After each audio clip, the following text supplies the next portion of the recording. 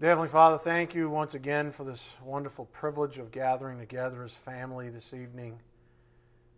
Thank you for truth that continues to set us free, Father. Thank you for giving us the completed canon of Scripture, this wonderful thing that we're able to refer back to learn from, to be edified from. We know that your Spirit inspired it, even though men penned it. We know that your Son was the very manifestation of it as the author and perfecter of our faith even. May we be inspired appropriately by its very presence in our lives and never take it for granted, but dine on it each and every day of our lives in some way, shape, or form. Speaking of which, thank you for this evening, Father, for you ordained it from eternity past. Thank you for allowing us the time to fellowship with those that are on the other side of the planet even, and from a different time as well. For that's what your word does. It knits us all together, brothers and sisters in Christ, Father. For this we are so very grateful. We are most grateful and thankful, of course, for your Son's work on the cross to cancel out that debt. We do just ask for your blessings on this evening's message. May it be edifying for our souls. We ask this in Jesus Christ's precious name. By the power of the Spirit, we do pray. Amen. Thank you to those. I just realized it. I got most of my voice back. So thank you for the prayers. I appreciate it. I didn't know when that was going to end. As I've encouraged you to do throughout this series, again, this is the Women's Conference morning session that last Friday that Joey and I were in India, called God's Divine Design for the Woman. As I've encouraged you throughout the series, try to transport yourselves back to India to May 19th at around 10 a.m. with this lovely group of ladies. It was about, I'd say 100 or so, maybe a little bit more, in the audience. And I had shared that with you in my letters that they had been there almost, I'd say, a total of about 5 hours, and they were just so grateful for the opportunity. So imagine that, what it would have been like to be there with all those women, even in the sweltering heat and humidity, who sang as unto the Lord and awaited with eager hearts for the truth being taught to them. And then again, as I intimated in my letter to you in India, or from India, they got up and testified to how very grateful they were for God's grace in North Christian Church, our presence in their lives that day. They were touched, and I was sort of, choking up as it was being translated for me. They were just very grateful, and it's really nice to see. Very nice to see. This was the start of the lesson, though, for them, that I'll be giving you this evening. God's divine design, the very first woman, the woman we know as Eve, was created by God to fill an inadequacy in man. Again, she was created by God to fill an inadequacy in man. As we will see, if man wasn't inadequate, he wouldn't have needed a helper, let's put it that way. As we will see in Holy Scripture's account of God's creation, God made the first man, Adam, a helper that was suitable for him. So as believers, we really need to understand what that means exactly. And there's really no place to find such an answer except in the Bible. And I was thinking about this morning when I was preparing. I would argue that this is the problem in our society when it comes to women. Women aren't going to the Bible to learn about their purpose in life.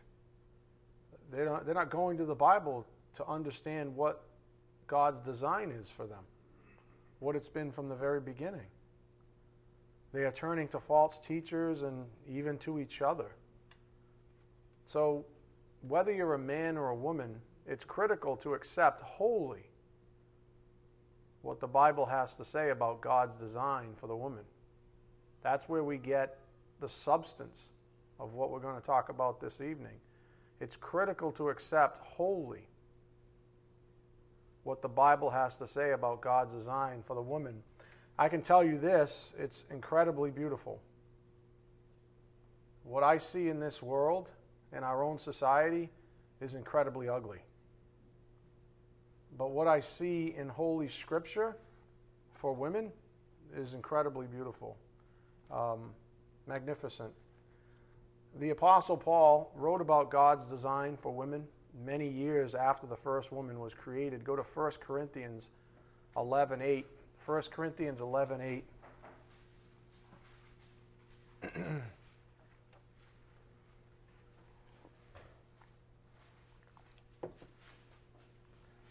So Paul wrote about this, and he was, unabashed about sharing such truths as I am today. I mean, I'm not going to kowtow to the pressures of feminism and whatever you want to call it in today's society. 1 Corinthians 11:8.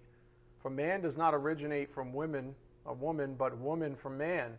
For indeed, man was not created for the woman's sake, but the woman for the man's sake. Therefore, the woman ought to have a symbol of authority on her head because of the angels. However, in the Lord, neither is woman independent of man, nor is man independent of woman. And so there's a bidirectional dependence up here on the board that we ought to think about, and this is scriptural. Man and woman were designed to depend on each other. That's part of God's divine design. Man and woman were designed to depend on each other. While the ways in which they serve each other may differ, the simple fact is that God created man in his own image. In the image of God, he created them. Male and female, he created them. Genesis 1:27. So we're codependent, men and women. This means that neither men nor women ought to feel neither superior nor inferior to one another. This was one of the things that one of the women that came up and testified after really and truly enjoyed. Was a bit, I think, taken aback by this statement that neither men or women are neither superior nor inferior to one another.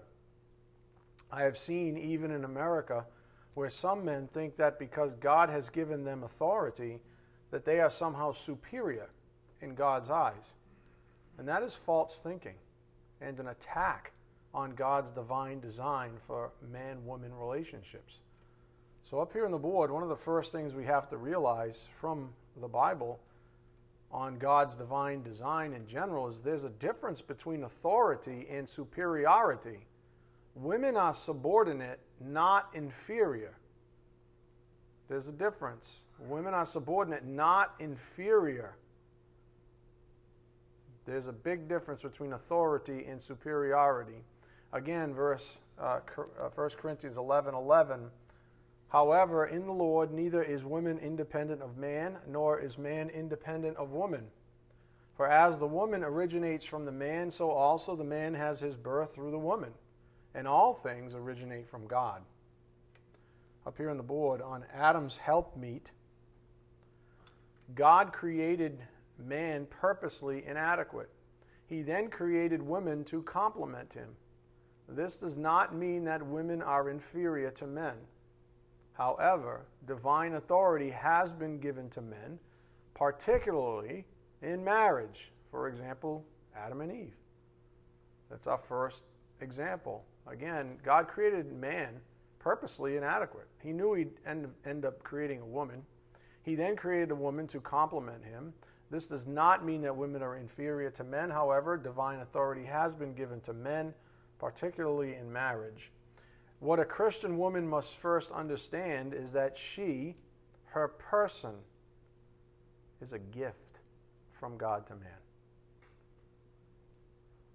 So this is a very good thing. This is a beautiful thing. That women are a gift from God to man. It's true, she was first to fail her duties towards the Lord God, but we ought not despise the sinner, only the sin. As I wrote in this coming Saturday's blog, it's God's job to express wrath, not ours, up here on the board, Romans 12:19. So it's true, she failed first. Romans 12:19, never take your own revenge, beloved, but leave room for the wrath of God, for it is written, vengeance is mine, I will repay, says the Lord. We don't we don't pour out wrath on others. That's not our job. That's God's job in His timing, the way He decides to do it. We might say it with this quip up here on the board: what to despise. We hate the sin, not the sinner. God's design for women is a beautiful thing. Let us not perceive women as anything less than a gift from God to mankind. That's the right way to look at women. That's a healthy way to look at women. Not objects to be used or abused, but actually gifts from God to mankind. And that should make you women out there hearing my voice feel good about things as well, understanding that you're a gift and that you were meant to be a gift, that you were something that man needed because he was lacking. So you see, you have real purpose. And as I read in, Genesis 1:27, male and female, he created them in his image. And so we're sort of together, we're sort of the greater image of God, if you would, the feminine and the masculine sides. So let's read about the first man and women in the Bible. Go to Genesis 2:15. Genesis 2:15. I'm almost inclined to say that, if you're doing what I do and you just sort of pray on it and you say, God, what book do you want me to read next? That's how I've been going about my own studies.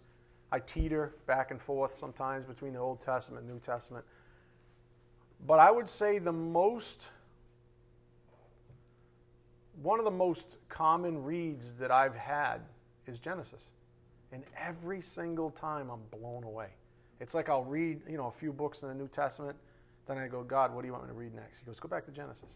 I go back to Genesis. I'm just like, oh my word, my mind is blown. It's like a resettling, if you would, or like a ratcheting in, because especially when you're in the quote unquote the game that I'm in, where I'm trying to dig deep for all of you, explain things, doctrinal issues, just kind of comparing scripture on scripture. It's nice to go back to the primitives in Genesis. And what you see is that it's so simple. God's design is obvious from the get-go.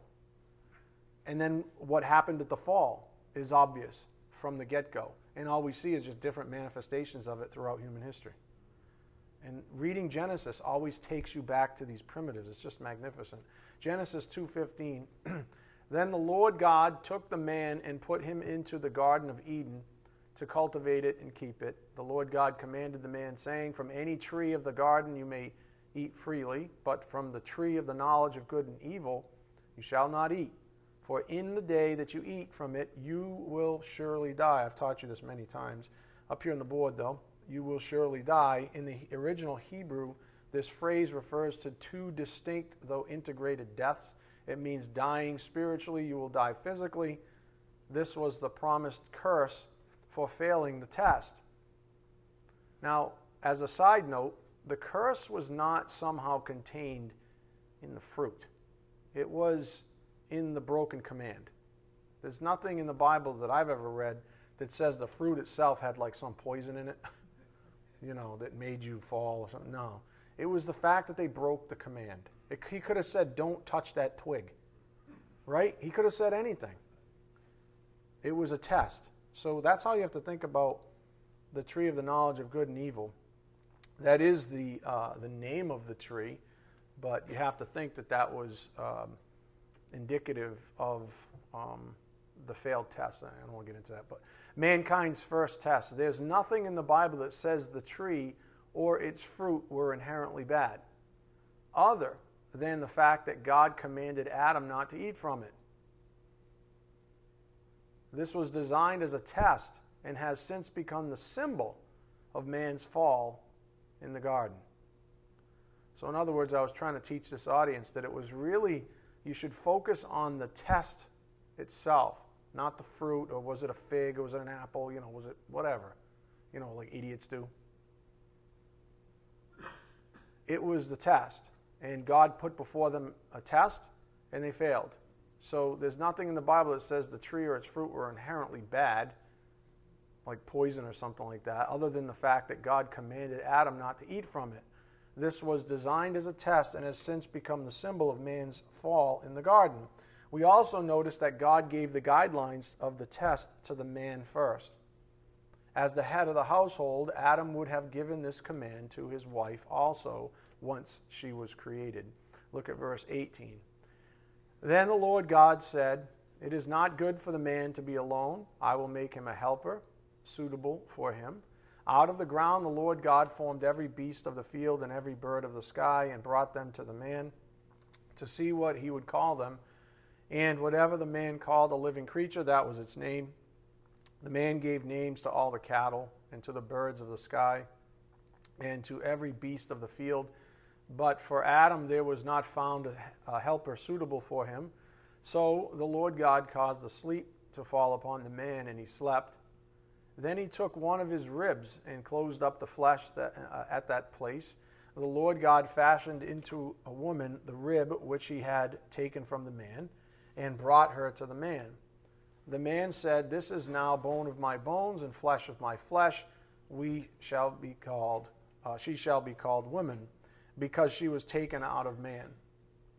For this reason a man shall leave his father and his mother and be joined to his wife, and they shall become one flesh." And so there you have the first marriage in view up here on the board. The first human institution was marriage, where two individuals came together, Adam and Eve. The term joined in Genesis 2:24 carries with it no room for divorce. Now that's something that I've learned recently. That specific word itself, joined, in Genesis 2:24 carries with it no room for divorce. One flesh refers to the sexual relationship ordained by God for marriage only. So there's an awful lot going on, isn't there? Think of the will of God. The very first marriage, he said, "You will be joined, and there's no room for divorce. What I join, let no man separate." Sound familiar? There's no room for divorce in this thing, okay? And then one flesh is sexual relationship between you two and you two alone, and that is it. That is what we see in the original account between the first man and the first woman in the first marriage. Any questions on God's will? That's the divine design from the get-go. That was it. Nice and simple, right? And if everybody lived that way, wouldn't the world be a nicer place? So one of the first things we have to understand is that God designed marriage between man and woman to be final, with no exceptions. Now that may be offensive to some people, but I don't care, because that was God's design. God designed marriage between man and women to be final, with no exceptions. That was the design, with no exceptions. Don't believe me? Then maybe you believe your Lord and Savior, who said, "What therefore God has joined together, let no man separate." That was Jesus' opinion of divorce. So there was no room for divorce in the original design. Since this isn't a lesson on divorce, I'll end this point by saying that just because God allows something doesn't mean it's His will. God allows evil all the time. But are we to say evil is His will? No. Nowhere in the Bible does it say that just because a spouse does this or that God desires for them to divorce. Let me say that again. Nowhere in the Bible does it say that just because a spouse does this or that God desires for them to divorce. In fact, we just read the very mind of Christ in Mark 10:9, didn't we? And that says the exact opposite. So, the plain truth on that matter is, people looking for loopholes in the Bible aren't seeking God's will. Rather, they are looking to justify something contrary to it. What was God's will? Let no man separate what I have joined. There's no room in the design for marriage for divorce, because that's God's will. Now, he may make, and I know some of you are going, well, what about 1 Corinthians 7 and blah, blah. Yeah, hey, settle down there, smarty pants. It's not like I haven't read these things. It's not like these things aren't in the Bible. We're talking about the divine design of God for man and women. And specifically, we're going to get to women, but this was related to women, obviously. What is joined, God doesn't want it separated. It's that simple. So enough said on that. Before the fall, Adam and the woman were totally content. Think about that. Before the fall, these two individuals were totally content, understanding God's design for both of them. Genesis 2:25. And the man and his wife were both naked and were not ashamed. Up here on the board. Before the fall, there was no dissatisfaction between man and woman. The woman wasn't saying, does my butt look big in these jeans? They were naked. Adam wouldn't have known better anyways. He would have said, you're beautiful, sweetie, no matter what. Maybe you should cut back on the apples, though. I'm just kidding. I'm just trying to make you relax. Right? Before the fall, there was no dissatisfaction between man and woman. Just imagine that for a second. Even you married people, some of you like, oh, this or that, or I'm still a little shy about this. Come on. Now, here's where we see the first fracture in the very first marriage in human history. Consider that Satan hates the divine institution of marriage because it is designed to bring glory to God. Satan hates marriage because it's designed to bring glory to God. Satan also knew that between the man and the woman was the weaker vessel. We know that from Scripture. Peter wrote about that up here on the board, 1 Peter 3:7. You husbands in the same way live with your wives in an understanding way, as with someone weaker, since she is a woman. Knowing this, Satan attacked the woman first. He knew that if he could make the woman fall, he could damage the first or the perfect institution of marriage that God had created. Go to Genesis 3:1. Genesis 3:1. Now the serpent was more crafty than any beast of the field, which the Lord God had made. And he said to the woman, indeed, has God said, you shall not eat from any tree of the garden? The woman said to the serpent, from the fruit of the trees of the garden we may eat, but from the fruit of the tree which is in the middle of the garden, God has said, you shall not eat from it or touch it, or you will die. Of course, she added that, but up here on the board, the point up here on the board is this, that the woman knew better. At this point, she's having a conversation with the serpent, and she knows she shouldn't be eating from this tree. By the biblical account, the woman absolutely knew God's command not to eat from the tree of the knowledge of good and evil. God designed that she knew wholeheartedly. So, but because she was weak, she accepted the lie from the serpent. Look at verse 4. The serpent said to the woman, you surely will not die. So here's the lie. For God knows that in the day that you eat from it, your eyes will be opened, and you will be like God, knowing good and evil. Up here on the board, the woman deceived.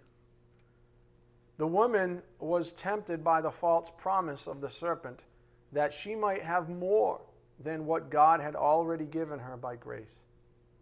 It was a lie. And some people speculate. I don't like to speculate.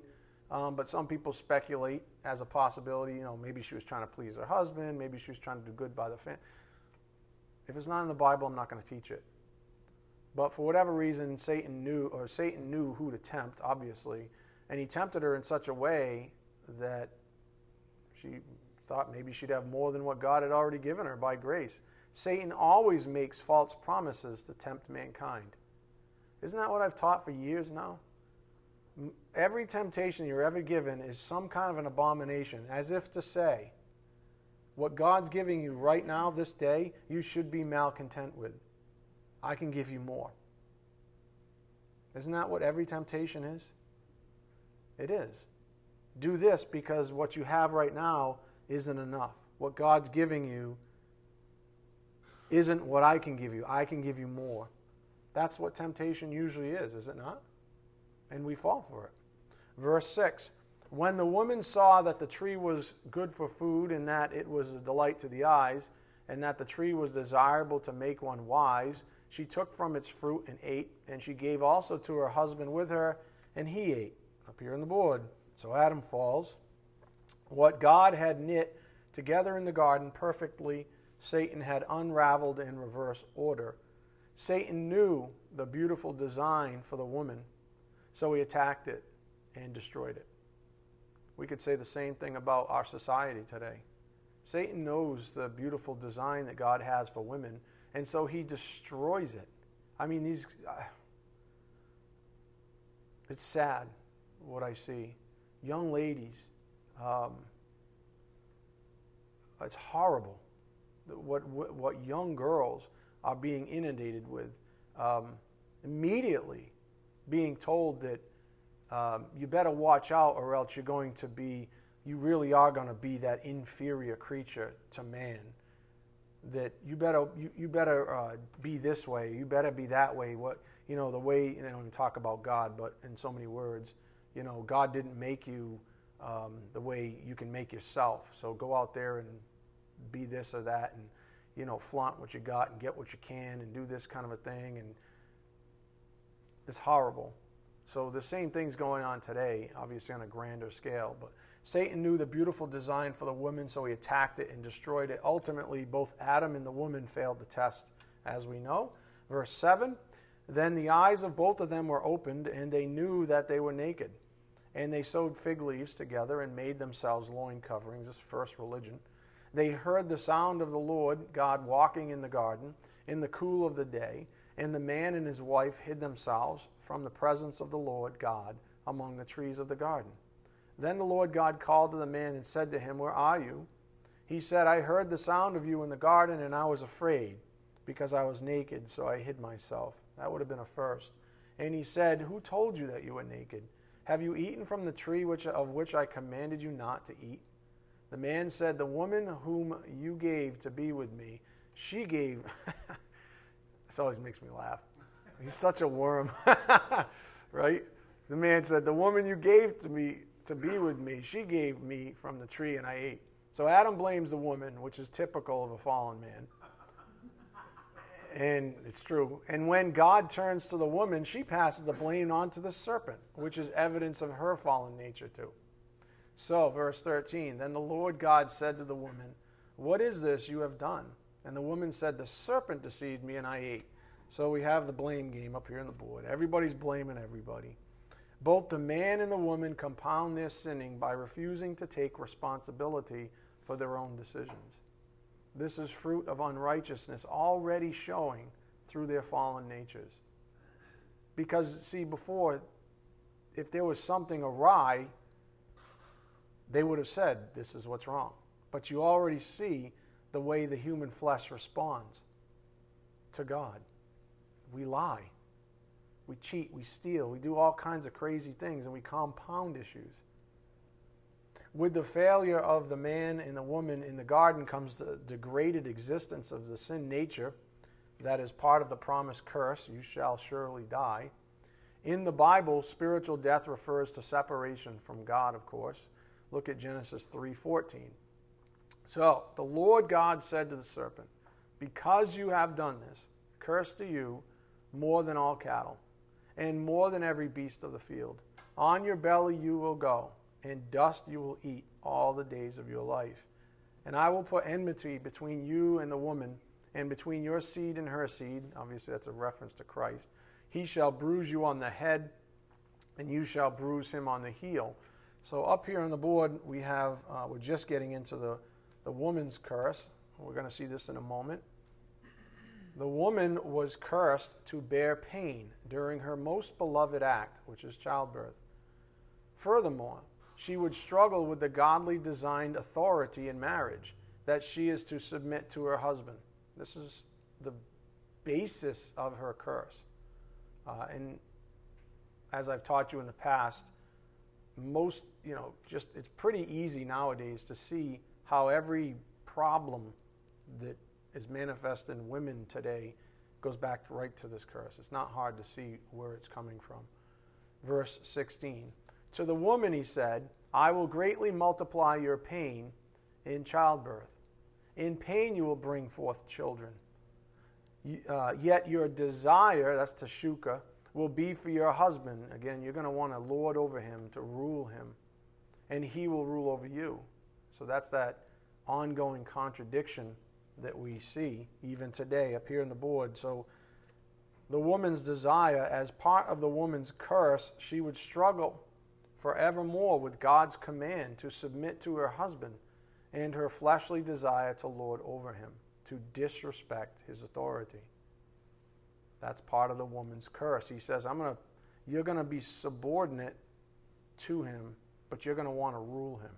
And so there's this tension that is in the flesh of every woman. So Genesis 3:17, then to Adam he said, because you have listened to the voice of your wife and have eaten from the tree about which I commanded you, saying, you shall not eat from it, cursed is the ground because of you. In toil you will eat of it all the days of your life. Both thorns and thistles it shall grow for you, and you will eat the plants of the field. By the sweat of your face you will eat bread, till you return to the ground, because from it you were taken, for you are dust, and to dust you shall return. Now the man called his wife's name Eve, because she was the mother of all the living. So after cursing the serpent, Adam, and Eve, the Lord God reveals his grace and mercy. So the curses continue, but God reveals his grace and mercy. You know the loin, the covering of the loins or the fig leaves, I wrote a blog on that one time. That was like the first religion. That was man's solution instead of God, or in place of God's grace. God comes in with his grace, verse 21. The Lord God made garments of skin for Adam and his wife and clothed them. Up here on the board. So God's provision. Because of the fall in the garden, the perfect relationship between Adam and Eve was broken. Bodily shame was now an issue among many other manifestations of the sin nature. God covered their sinfulness to help in their weaknesses. He made garments. This is a show of divine mercy and grace, and we can learn an awful lot about this. This is what I was saying at the start of class. How does God respond to something evil? In other words, was he the author of it? He told them not to do this thing, and they did it anyways. Now, don't get into omniscience and the plan. I'm not talking about that. He told them not to do this thing. They did this thing. They created this evil act, if you would. But yet, he came in and covered their sinfulness to help in their weaknesses. And that's akin to all that talk we were talking about with like divorce even. That's not his will. That's not his will, but he's not going to throw you in the garbage if you get a divorce. Do you understand? There are going to be certain things between you and the Lord that you're going to have to deal with throughout your life, probably scar, I don't know exactly. But he's merciful and he's gracious when we sin. And that's what we see here. From the very beginning, man and woman sinned and he graced them out afterwards. He addressed it. He told them what was going to happen, right? They didn't escape the curse. It wasn't like the garbage that gets taught today in religion. Well, God loves you so much that there's no wrath. I'm like, wait a minute, what? That there's no discipline. No, God, a good father, will discipline his children, right? Because he loves them. And if he says this is what's going to happen, if you do this thing, then this is exactly what happens. And so there's Adam and Eve who lived perfectly are now suffering. Just like you and me. When we sin. Sin is the commands are for our own good. When we go contrary against the commands of God, do we not suffer? Yeah, just like he says we will, right? That's our judgment. That's our curse. It doesn't mean that he's not going to help us out after, but he doesn't say that he's going to take away the curse, the repercussions. That's the way it goes. And so you see how it goes from the very start. Man sins and God comes in with grace. But still the curse remained. The result of sinning remained. The consequences. And we can even relate to that today. So let us now concentrate our attention on the title of this lesson, which is God's divine design for the woman. From the account in Genesis, we understand that before the fall in the garden, the woman was happy and peaceful. So put yourself in her shoes. Before the fall, the woman was happy and peaceful. Eve loved her husband, Adam, presumably, and was content being under his divinely ordained authority. In other words, there was no options. People need to stop thinking in options. You see, as soon as something like divorce becomes an option, then all hell breaks loose. In other words, if it's imprinted in your brain like it was with Eve, right? If it's imprinted in your brain like it was with Eve, divorce would have never been an issue. It wouldn't even have been an option, right? And when there's a bazillion other people around, and all of a sudden there's options, all of a sudden the eyes start going like this. I have other options. Matter of fact, I can trade this model in for a new and better one. This kind of a thing. That never enters the mind of a pure thinking individual. Does that make sense? All these little things that we deal with today wouldn't have been there. Eve wouldn't have looked, if there was mirrors, but as far as I know there weren't. If Eve looked in the mirror, she wouldn't have been upset with how she looked, her body. And Adam would have walked by and would have been like, whoop, whoop. I'm kidding. Kidding. Adam didn't catcall Eve, as far as I know. You know what I'm saying, though? There wouldn't have been any, and it's the only person he would have looked at. Even after other people. That's what I'm saying. So it's not, you have to put yourself in that position. Before the fall, there was no malcontent. There was no anything. It was awesome. It was beautiful. Eve loved her husband Adam and was content being under his divinely ordained authority. And since Adam was the perfect husband before the fall, it was natural. This is one case where we can use the word natural and totally mean it. It was natural for Eve to submit to him since her nature hadn't been corrupted yet. It was totally natural. There would have been no other nature. It was totally natural for her to submit. There would have been no other way. Her eyes, her body, her self, nothing. Her consciousness would have been just totally ratcheted into Adam. And that would have been totally natural. But that was before her nature had fallen. There existed a harmonious relationship just as God had designed it. However, after the fall, both Adam and Eve were given sin natures that motivated them towards unrighteousness and evil thoughts. No longer was the perfect environment a reality. Therefore, we might say this, that God's design was compromised. The fall in the garden introduced many ungodly complexities in the union of Adam and Eve. No longer was peace and contentment the order of the day. Rather, struggle was ever present in every aspect of living. That was part of the curse. Now it was a struggle to live. And the body was getting old. The body didn't get old before, but now it was, because it was going to die physically. They were separated from God. They didn't have all the perfect union anymore. They didn't have the perfect fellowship with God anymore. Everything was corrupted now. And their sin nature was antagonistic even to the things that they completely abided in previously. It's a horrible thing. So it went from totally beautiful to horrible. This was manifest in the basic curses we just read about after the fall. As the family provider, Adam would forevermore struggle with providing for his family. This would become temptation even for malcontent. Think about nowadays. Providing for one's family is a struggle for men, and sometimes, frankly, ladies, believe it or not, sometimes maybe we don't want to get out of bed. Maybe we don't want to go to work. Maybe we're sick and tired of having to put up with that boss or some jackass or, some ungrateful family that, you come home to and they're just moaning about something. Who knows? I'm not saying I deal with that, but I'm saying These are things. If you look around at men even today, you'll see malcontent where there should be elation. You'll see men hanging out complaining about, the ball and chain, or having to support their kids at home, which is why some of them run off and leave their families behind. That is the fruit of malcontent.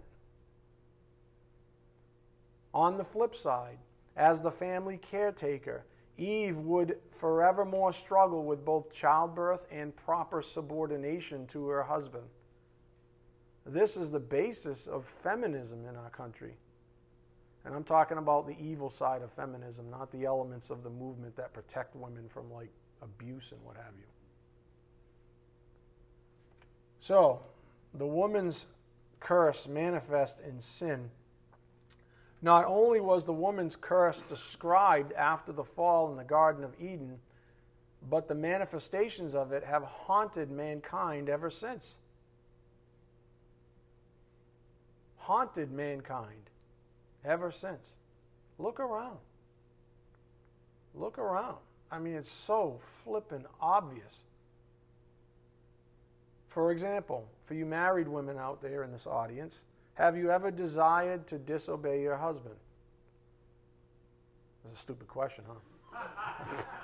Keep going. Have you ever wanted to do something contrary to his authority? Have you ever sinned by disrespecting your husband? These are all manifestations of the curse on women. Because God's perfect design was compromised once women possessed a sin nature, we see many accounts of sinful women in the Bible. And if you look closely enough, you will be able to trace those sins all the way back to the original curse. They all go back to the original curse. And just as a side note, we're going to note some New Testament scripture here in a moment. I gave this to the audience there. What you must understand about the Bible is that accounts always have context to them, meaning that you must understand the audience and the circumstances of the text itself in order to understand the full meaning of it. For example, it is very often the case that a New Testament writer was responding to a problem in the churches. Even if the problem is implied, not spoken of directly in the passage. This means that if the writer is making a statement or a command, it is because he is responding to a situation that has arisen in the church. For example, let us go to 1 Timothy 2:9. 1 Timothy 2:9. We have a situation here that Paul had to deal with, and he was instructing his disciple Timothy as to how to deal with it. But lo and behold, it's a nice example of where we're going to see this idea of Teshuka, or this woman's curse, being sort of borne out.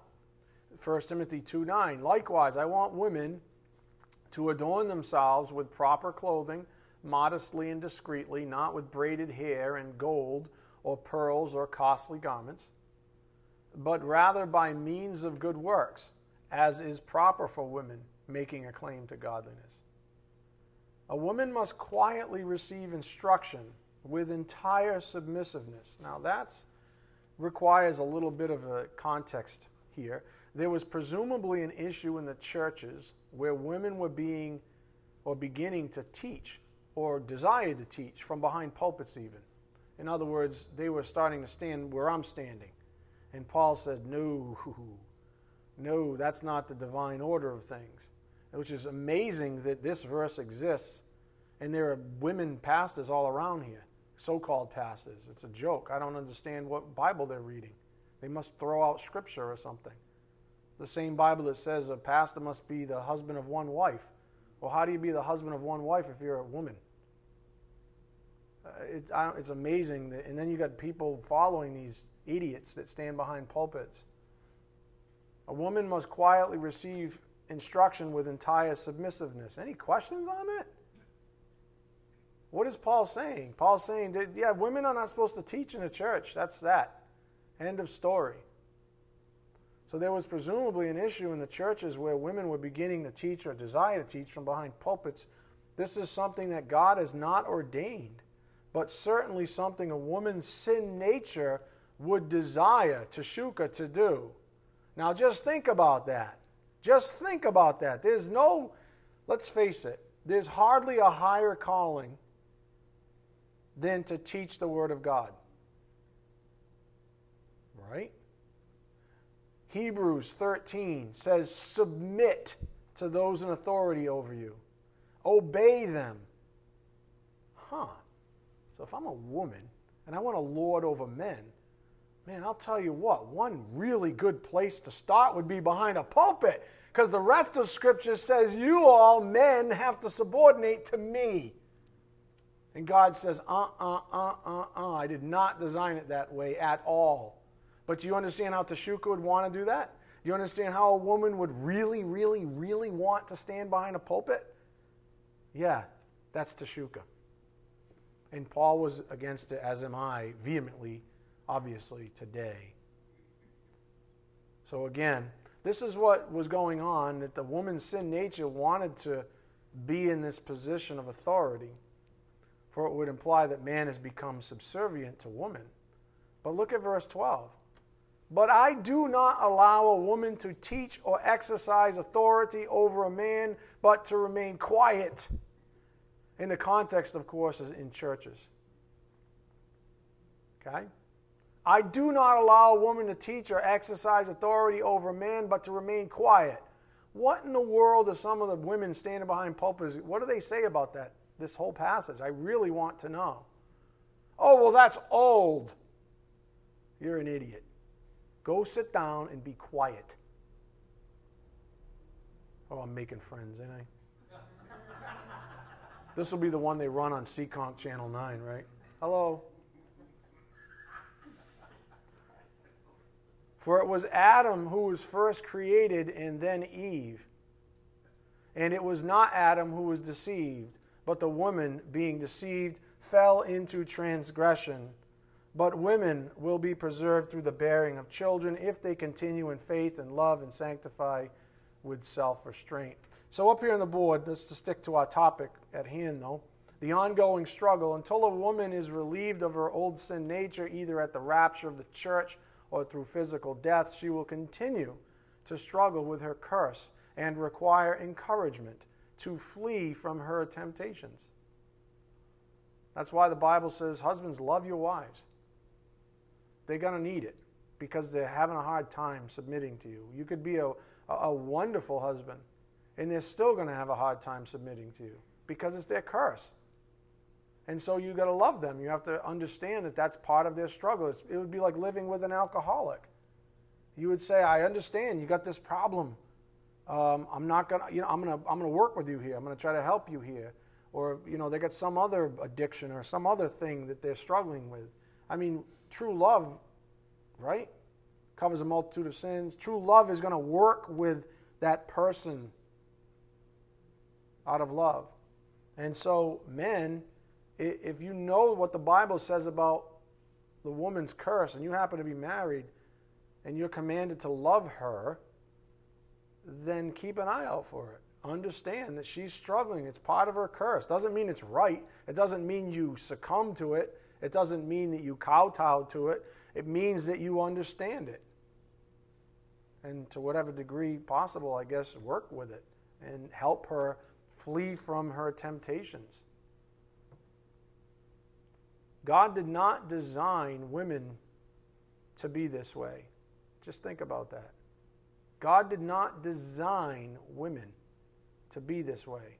They fell. But as we have seen, as a result of her fallen nature, she will continue to struggle. As encouragement to you women hearing my voice this day, please know that God has made it possible for you to overcome your sinful flesh. And this ability begins at salvation. The only way you will ever be able to overcome your struggles in any degree with the old sin nature is if you are first saved by grace through faith. Go to Ephesians 2:1. Ephesians 2:1.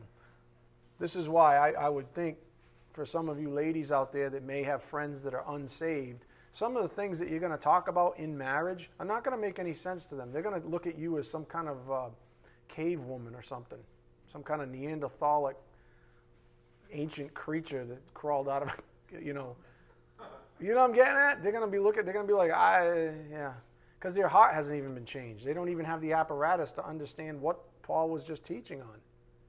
They're not motivated. Do you understand? They're still trying to, where's my piggy? Oh, there she is. This is them. Some of the, I should put a little Louis Vuitton bag right here and some Coach shoes and some, I don't know, what do women wear for, I don't know. I don't know enough about it, obviously, right? But that's what women in this world are trying to do. They're trying to dress up the pig. And you're saying, I'm not, not to be gross, I am a pig, and I'm not, I've been changed, though I was. Now I'm changed. Now I'm not. I don't have to dress up the pig anymore. Now I'm a new creature, and I just want to be pleasing to the Lord. So whatever is pleasing to Him. I have my struggles, but try to talk like that to some feminist. She's going to be like, "What's wrong with you?" Well, okay, sweetie. Okay, you go submit to your husband. Okay, sweetie, you go run along with Laura Ingalls Wilder and Little House on the Prairie. You go be, the next group of, oppressed women. They're not going to even understand the first thing. So the point I left these lovely ladies with in India was, you got to first be saved. Because none of this is going to make sense. You're not going to be motivated. You might try to be moral. You might be a nice little wife or something like that, or however the world decides that nowadays. But you're not going to understand these things. You're not going to be motivated this way. Ephesians 2:1, and you were dead in your trespasses and sins, in which you formerly walked according to the course of this world, according to the prince of the power of the air, of the spirit that is now working in the sons of disobedience. Among them we too all formerly lived in the lusts of our flesh, indulging the desires of the flesh and of the mind, and were by nature children of wrath, even as the rest. But God, being rich in mercy, because of His great love with which He loved us, even when we were dead in our transgressions, made us alive together with Christ. By grace you have been saved, and raised us up with Him, and seated us with Him in the heavenly places in Christ Jesus, so that in the ages to come He might show the surpassing riches of His grace and kindness toward us in Christ Jesus. For by grace you have been saved through faith, and that not of yourselves, it is the gift of God, not as a result of works, so that no one may boast. For we are His workmanship, created in Christ Jesus for good works, which God prepared beforehand so that we would walk in them. You hear that, ladies? For we are His workmanship, created in Christ Jesus for good works, which God prepared beforehand so that we would walk in them. It's possible, ladies, for you to walk. I just taught on walking by the Spirit. So do not be discouraged up here in the board. Believe in the Lord Jesus Christ and you will be saved, Acts 16:31. Once saved, you have access to God's power, which is infinitely stronger than your sinful flesh. If you abide in Him, you will be able to overcome your struggles. You will be sanctified. A sanctified woman is a godly woman. A godly woman is a virtuous woman. This is the topic of our next lesson, the virtuous woman. That is on Sunday. Amen? All right, let's bow our heads. Dear Heavenly Father, thank you once again for the privilege of studying your word here this evening. Thank you so much for giving us truth that sets us free, Father. It's just so antagonistic to the world's belief system, Father, but who cares? This is your truth, and this is the truth that matters. May we have the perseverance, the tenacity, and the courage by your grace and mercy to take these things out to a lost and dying world, Father. We ask these things in Jesus Christ's precious name. By the power of the Spirit, we do pray. Amen. Thank you.